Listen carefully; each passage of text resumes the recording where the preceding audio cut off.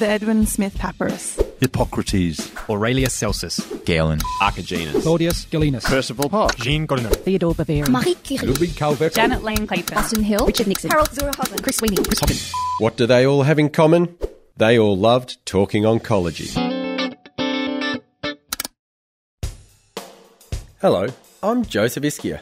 We've put together a podcast of conference highlights from the recent Prospect 2019, an annual event proudly supported and competently delivered by Janssen.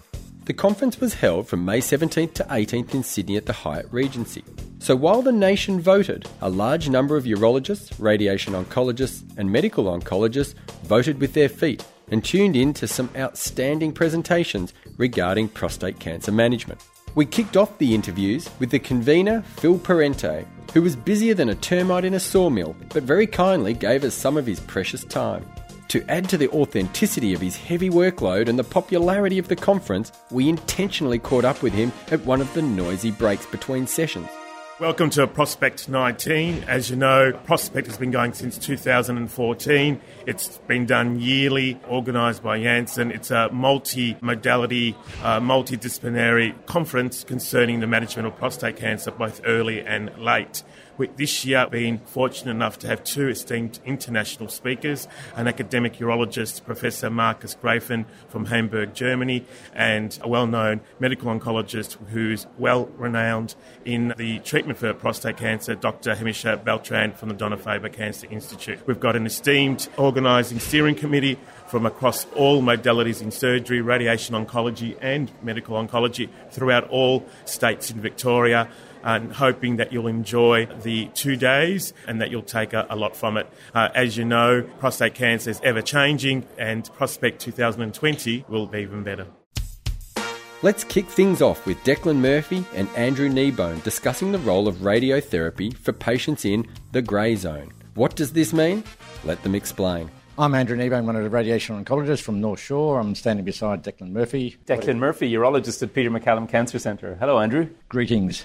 That was a good session today, wasn't it? Yeah, no, I think it's exciting times from my perspective that technology is changing and imaging, treatment, systemic, local treatments, and there's a lot of unanswered questions, so I'm enjoying it. Look, it is funny, and there's a whole bunch of questions to consider, but we were talking this morning about patients who either present with quite low volume prostate cancer or have recurrences at quite low volume. But the first thing we all have to try and get our heads around is the role of novel imaging in this setting. Wouldn't you say? And you presented some lovely work showing that you've been interested in these low volume recurrences or de novo patients for many years, but some of the data you showed extends back to the pre-PET imaging era. So you have a lot of pedigree in the area. What's your take on novel imaging and how it's affected your view of, I suppose, selecting the right patient that might benefit from treatment of the metastases? And we're very lucky to have Michael Hoffman here today, and we've embraced the new PSMA scanning, and we've only been available since 2014 in Australia, so we've only had it for about 4 or 5 years, and to me it's been a huge game changer in the practice. It's probably one of the most revolutionary changes I've had in my practice in my last 30 years. And we can now detect a 4mm lump of prostate cancer, and we can use it for better staging, assessing response,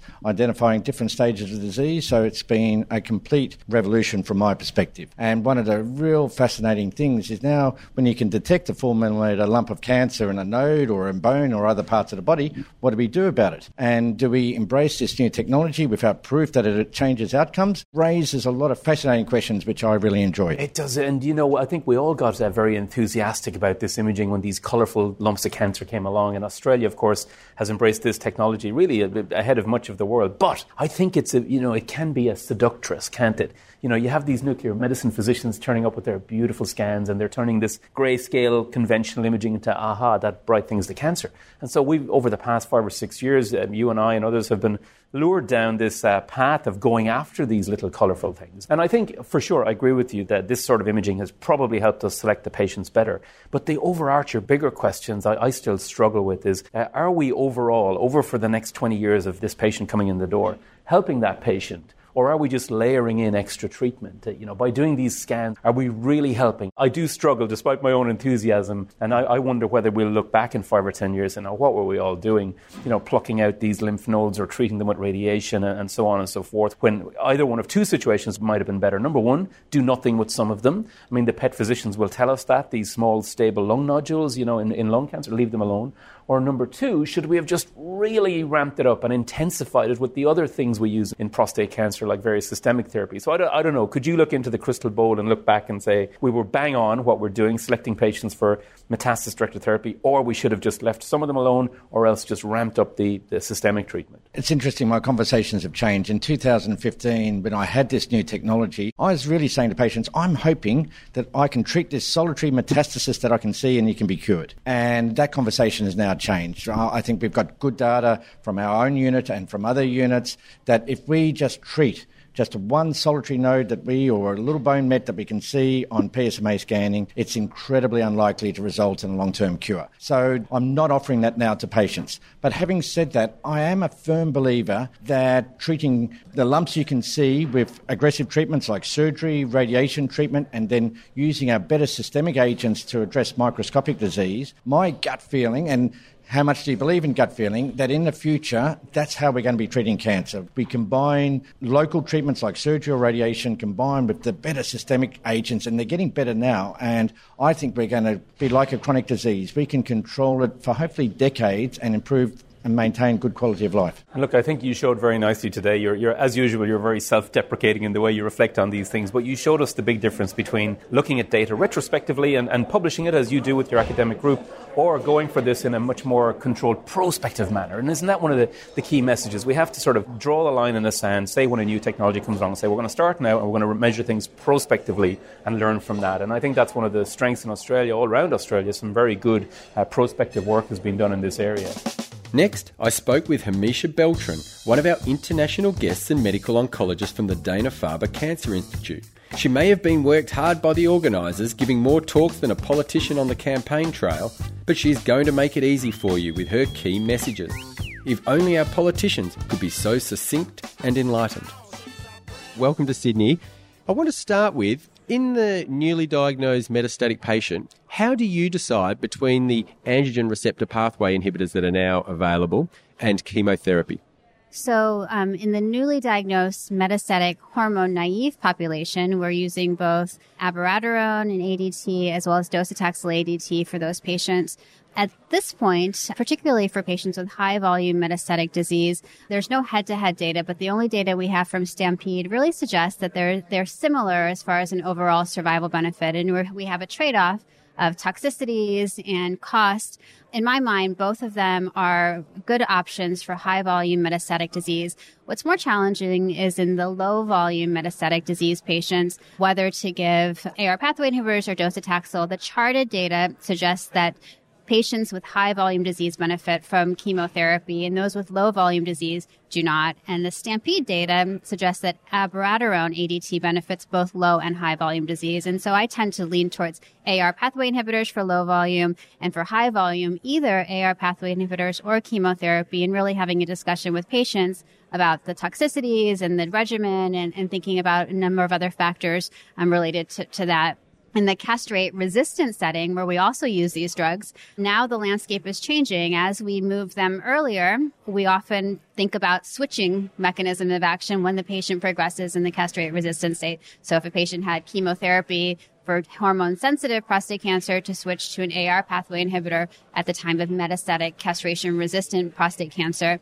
I think an open question is, are there patients that would benefit from sequential chemotherapy, from docetaxel to cabazitaxel, or sequential AR pathway inhibitors? And I think there's very limited data of what to do in the mCRPC state after hormone-naive metastatic treatment. There was a trial that I had showed today that was led by Kim Chi and colleagues from Vancouver, looking at prognostic features in patients that had poor prognostic features, randomizing them to AR pathway inhibitors or cabazitaxel up front. It was a very interesting study, hypothesis generating that perhaps there are some features in the patient's cancers or the patient clinical features that might select patients for chemo. They observed more stable disease, clinical benefit, and I think we need more data to really do this at this time. But typically we tend to switch mechanisms of action.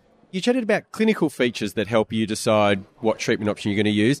You also focused on genetic features or genetic markers that are helping you decide. So what genetic tests should we be doing on our patients with advanced prostate cancer? I think what's really changed practice for me is the observation that germline mutations involving DNA repair genes are present at a high frequency in metastatic prostate cancer patients. In published series, 10%. And that to me is high enough to warrant doing genetic testing for all patients with advanced disease, not just for therapy selection. These patients can respond better to platinum chemotherapy or PARP inhibitors, but also because of the very important family implications. And it's not easy to adopt because, there is a challenges of getting genetic counseling, getting genetic testing, but I believe the value in doing genetic testing is very important. That's germline testing. As far as somatic testing, tumor testing, this is also becoming increasingly relevant as we have new drugs that are targeted to specific aberrations. There's not really good guidelines as to whether you should do a metastatic biopsy and when. I typically wait to the castration-resistant state to think about doing this. I'm thinking about patients' subsequent line of therapies and clinical trials that are available. But that's still an area where it's still unclear guidelines at this point. And what genes in particular do you test for? Well, the things that I'm interested in, I tend to do panel testing, but things that I'm interested in are DNA repair, as I mentioned, either somatic or germline, to select patients for PARP inhibitors or platinum chemo trials or even off-label. I also am interested in mismatch repair to look for that small percentage of patients that might be amenable to immunotherapy.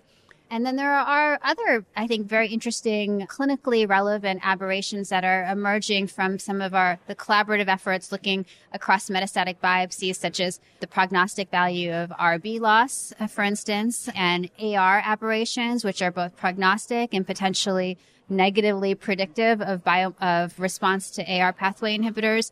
How to actually implement these types of alterations in the clinic is not really clear because there's not necessarily a treatment that they predict. But I think as we learn more about the landscape and as we incorporate these into our trials, I think we'll learn much more about the predictive and the prognostic value of a common aberration. Well, curiosity does not always kill the cat, so I think it's very important that we know the answers to these sorts of things. Now, to get these answers, though, we need to be doing biopsies of some sort. What do you think is the ideal way to biopsy? Are we biopsying tissue? Are we doing liquid biopsy? What do you do now? What do you think the future will be? I think that now I tend to do metastatic biopsies mainly because, we want the tissue for genomic sequencing. Sometimes we need pathology assessment, but that's obviously invasive for patients and not something that we would like to do serial, and especially our advanced prostate patients that are, elderly and maybe sick and might have comorbidities. I think that liquid biopsies are very attractive. Circulating tumor DNA is, sort of making its way in clinical trials and in clinical practice. There are a number of commercial assays that are available. None of them are, in my mind, are optimized for prostate cancer, but I think can provide some valuable information. And again, there's pros and cons to different assays at the moment, but I hope that we'll be moving more non-invasively in the future. Fantastic. Let's move on to something that you mentioned in your talk, was this, that in the metastatic castration-resistant prostate cancer, we're seeing two subsets, different subsets, some that are still very highly androgen receptor driven and those that are not. Can you explain more for our listeners what that represents? Sure. Many of our treatments, as you know, target the androgen receptor. And so the tumors develop treatment resistance. And most of the time, it's through reactivation of androgen receptor signaling. Tumors develop multiple ways to try to reactivate androgen receptor signaling because it's such a key, important signaling factor in prostate cancer in general. This could be through mutations, splice variants, structural rearrangements, and that's the majority of prostate cancers as they develop resistance. But there are a smaller subset of patient tumors where they bypass androgen receptor and they develop alternative means to grow, and they tend to lose dependence on the androgen receptor. And this is associated with reactivation of different pathways. And I think understanding resistance pathways is providing clues into different therapeutic strategies for treatment resistance. And as drugs move earlier, we have to anticipate resistance and try to develop a means to combat different various forms of these types of treatment resistance. Oh, Misha, you're doing very well. I want to trouble you for one last question. You had a great little discussion around the importance of visceral metastases and how they really might be different to the other metastases we see in prostate cancer. Can you expand on that for our listeners? Sure. Liver metastases in particular have been associated with much worse prognosis when looking across all phase 3 clinical trials compared to lung versus bone versus lymph node. And I think understanding the differences between these types of patients, and the visceral mets were underrepresented in some of our clinical trials, and really sort of teasing out these bad actors and developing therapies that might specifically benefit this subgroup doesn't mean that they won't respond to AR pathway inhibitors, but I think we need to do better for this population. And last, but definitely not least, I chatted with Shaneen Sandhu from the Peter MacCallum Cancer Centre. She gave a great talk on personalised therapy in patients with advanced prostate cancers and germline and sporadic mutations, and what this means in the exciting new era of immunotherapies. You started your talk with we're not there yet, but we're moving in the right direction. What does this mean? Okay, so I suppose what I mean by that is there is now some data to support that actually about 10% of men with metastatic castration-resistant prostate cancer will have an underlying DNA repair defect, sometimes within the homologous recombination and mismatch repair pathways. And what that means for men is essentially if you've got one of those genetic changes, then it may well be that you can use that information to personalize or guide treatment. So, for example, those patients may benefit from a PARP inhibitor or from platinum. And if they've got a mismatch repair defect, they may well benefit from immunotherapy. And there are a number of clinical trials in that space. I suppose what I mean by we're not there yet is there are lots of gaps currently. There's gaps in our knowledge. So, for example, we don't know whether all the genetic changes within the homologous recombination or DNA repair pathway will behave in the same way to these treatments that we would like to give patients. We don't know whether we should be treating these patients slightly differently in terms of chemotherapy and other novel AR-targeted agents. There is a little bit of data, but we need to validate that data in larger cohorts.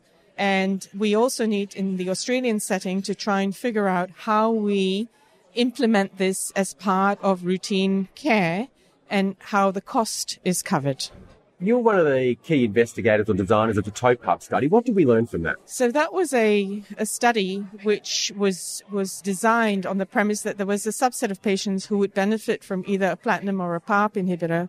And what we learned from that is that actually about a third of men, slightly under a third of men actually have genetic changes within the tumor and or genetic changes within the germline, which is, what they've inherited from their parents, that may confer the tumor to be sensitive to certain drugs, and that we are in the position to start identifying these patients and offering them better treatments.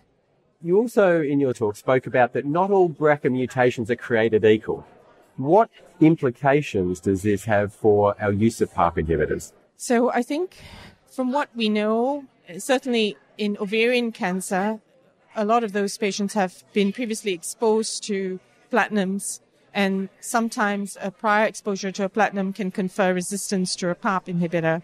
We're more fortunate in prostate cancer in that most patients have not had prior exposure to a platinum. But in reality, not all patients with BRCA mutations will respond to a PARP inhibitor. And what we need to understand is what are the genetic changes within the genes itself and how they are impacting function. And then we need to try and understand that in the broader context of what is the makeup of the other genes within the tumor as well. Okay. Back on the BRCA mutation or the germline mutation prevalence, what is the difference of these mutations in the different patient populations that we see, all the way from normal patients to early cancer, late cancer? So I think it's better in prostate cancer to not just consider the BRCA1 and the BRCA2 mutations, but to consider the other mutations that are also involved in that pathway. And if we look at that data, we would find that in a general population, the incidence is approximately, 1 to 3%. If we look at men with localized prostate cancer, then it really depends on, are they low risk localized prostate cancer patients, in which case the incidence is about 1.4%, so not much more than the general population. Or if we look at high risk, then it can actually go up to about 8% or 9%, so it can be quite high. And then if you look at the men with the metastatic prostate cancer, the incidence goes up to about 10 to 11%. And so for me, what that means is that when we're looking at men with advanced prostate cancer, they're enriched for the patients who have actually got a genetic basis for the biology being more aggressive and predisposing them to acquiring metastatic disease over time. Okay, well, those numbers are quite high. So who should we be testing for germline mutations? The new guidelines would suggest that actually we should be offering genetic testing to all men with metastatic castration-resistant prostate cancer and men with high-risk localized prostate cancer, because the incidence in those two populations is actually fairly high. And you finished your talk with challenging the status quo that we sort of have this idea that immuno-oncology agents are not necessarily useful due to a low mutational load, but you had some data to discredit that, or not discredit, but to suggest that we should be looking back at these agents now. Yeah, so I suppose I feel that unfortunately we have not had as much success in prostate cancer as we've had with lung cancer and melanoma, where it's been a real game changer, and many patients with advanced disease are surviving many, many years and are free of disease. And my hope is that we would get there with prostate cancer. And one of the key things is to try and understand that there's a subset of patients that will benefit just from a single agent immunotherapy, but those patients have got genetic changes, and we need to try and understand what is it about those patients that make them great candidates for single agent immunotherapy drugs. And then there's the broader group of men with prostate cancer where the tumor is somehow immunosuppressed, and we need to start to understand what is making that tumor immunosuppressed so that we can start targeting the key steps within that pathway that are preventing the immune system from recognizing the cancer. Thank you for joining us today. And whilst that's the end of this particular podcast, it's not the end of the highlights from Prospect 2019. There was so much gold at this conference that we could not fit it all into one podcast. So stay tuned for part 2, and remember to subscribe to talkingoncology.com.au or follow us on Twitter @TalkingOncology for the latest podcast releases. This podcast was produced by Joseph Ischia and Cara Webb and made possible by the generous support of Janssen. Views and opinions expressed in this presentation are those of the presenters alone and are not necessarily reflective of the views and opinion of Janssen Select Proprietary Limited or any employees thereof. This information is not medical advice, and no decision relating to the management of any patient should be made with reliance on the information contained in this presentation. It's your responsibility to prescribe appropriate treatment in accordance with your clinical judgment and by reference to the appropriate Australian product information or other information supplied with the relevant product, including in relation to any indication, dosage and route of administration. So if you're still with us after that disclaimer, I hope you join us for the second part of Prospect.